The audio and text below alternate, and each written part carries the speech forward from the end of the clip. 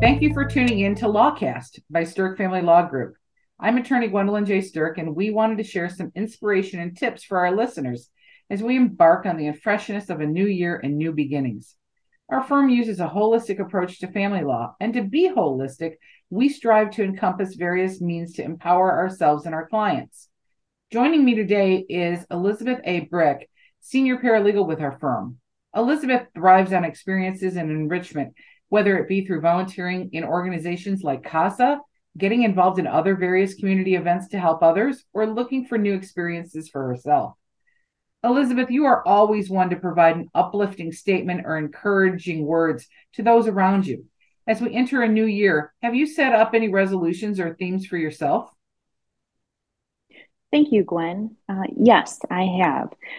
One of my favorite blues and jazz singers is Nina Simone, and she famously sang, "It's a new day, it's a new life for me, and I am feeling good." I personally love this song lyric, and it is a mantra that I can relate to. I can repeat these lyrics to myself in the morning, write them on a post-it note. I can see when I get in my car or open my mirror. It is a little reminder that I can't control certain things in my life, but I can control how I feel about myself. As we enter into a new year, a lot of times the resolutions that we set in January historically fall off by March. But instead, by me resetting myself and my personal attitude every day, I am embracing where I am, and this fuels me to reach for becoming the best version of myself. That's very interesting because I've read a lot this new year on social media, et cetera, saying that instead of making, obligations in terms of resolutions, changing your mindset really is a better approach and can really help you move forward. And we know in our firm that many people struggle with self-empowerment. Our clients are going through challenging situations. It's difficult to challenge even ourselves every day. Do you have any tips that have helped you through? I have found that you need to take control of yourself and to try to become the best version of yourself, especially during times of challenge and difficult times. But it does take time and it does take effort, and it may be uncomfortable. But that is how we know change is happening.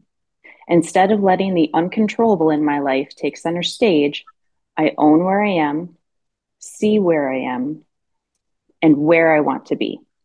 And I ask myself, how do I get there? I find that taking a leap and trying to do something I've always wanted is a good way to get started.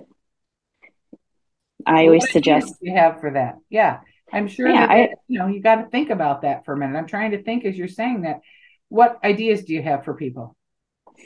I always highly suggest to anybody, if you want to take a painting class, but you're not Monet, or you try to learn the piano and you're not Beethoven, or you try a cycling class and you realize you don't like it, all of that is okay. You tried, you learned, and after, whether you realize it or not, you have taken control of your life and you've become a new version of yourself. Yeah, I got a similar situation. I love puzzles, and I can do a 2,000 piece puzzle, but my problem is I get addicted to it. And so I love it, but I had to control myself and stop doing it because I would be up till 3 or 4 in the morning and never getting any sleep. So it's kind Right. of interesting. You're right. You have to try new things, but then you have to take control of your life and figure out what you're going to do with it or not. So that's kind of Yeah. interesting to me. What about working in family law? How do you find people in that situation? Uh, well, so I could tell you that after my own divorce, went through a roller coaster time. I couldn't remember who I was, but I knew I was not my best self. I knew I needed to make changes because obviously what I was doing was not working. And that became even more apparent when my dad passed away shortly thereafter. I had taken a backseat to myself, my life, what I wanted. And that year, I decided to take control of me and to learn what I liked, to figure out what I didn't like, to work on getting a better grasp of myself so I could empower myself to make those decisions I needed to make. I participated more in nonprofit charities. I went skydiving for the first time. I went out of the country for the first time ever to visit Jamaica. I put a lot of things on the back burner, and that past year just trying all these different things and realizing, oh, I do like this or I don't like this, gave me a better voice to express myself. Mhm. Yeah, and we're all different. And so there may be things, you're right, that you like or you don't like, but you got to try things too. It's almost like it's not the bucket list, it's finding yourself and making sure that you have the time for yourself. I think that this is a really good way to approach the new year. It's an opportunity for you to really control the way you're thinking, to figure out what it is that you can do. Maybe you find yourself, you went through a divorce and you're in a tough economic time right now, and you're thinking, well, I don't know that I can do all that. It doesn't have to be something expensive, it can be something very simple. It can be going into nature in different ways and doing different experiences, and taking a class can through the park district can be very cost effective. But you're right, managing that and finding yourself and finding the motivation to try new things and walking away from experiences. Can you explain anything or give any insight about how to walk away from that past? I mean, you're talking about embracing the new, and I understand that, but how do you close the door on the past? I like to consider it closing, ending a chapter and starting a new one. You look at your past as something that you went through. You maybe just were going through the motions, um, and when it's done, I mean, you're going to have a grieving time, a grieving process for that, and but to get through it, you still have to find a way to uh, rethink about, all right, where am I? Who am I? Do I want to sit here and just obsess about what I did or what I didn't do? You know how you handled your previous situation. You know what you did or did not do, and nobody has a right to tell you anything otherwise. So, it's a matter of taking the time to just be like, tell yourself, all right, it's done, it's over with. And even if there's children involved, in a situation like this, you you're trying to be better for them as well. You have to take care of yourself so you can be there for them. And that's another part of it. You want to close that old chapter so you can be this better version of yourself.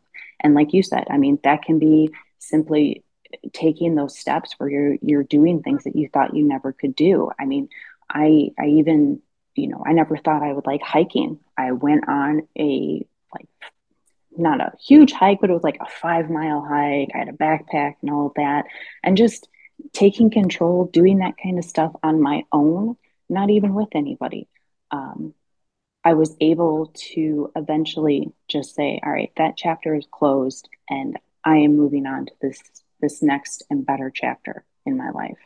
Sure, it's almost the joy of a new chapter. You never know what's going to be waiting for you. There's something new on that next page. You can turn that page, move forward with it.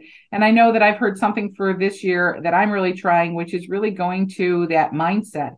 It's 40 days of joy. I'm trying to wake up every day for the first 40 days of the year and think about what is it that is joyful for me. And I have so much to be thankful for. And I think that we're going to end on that.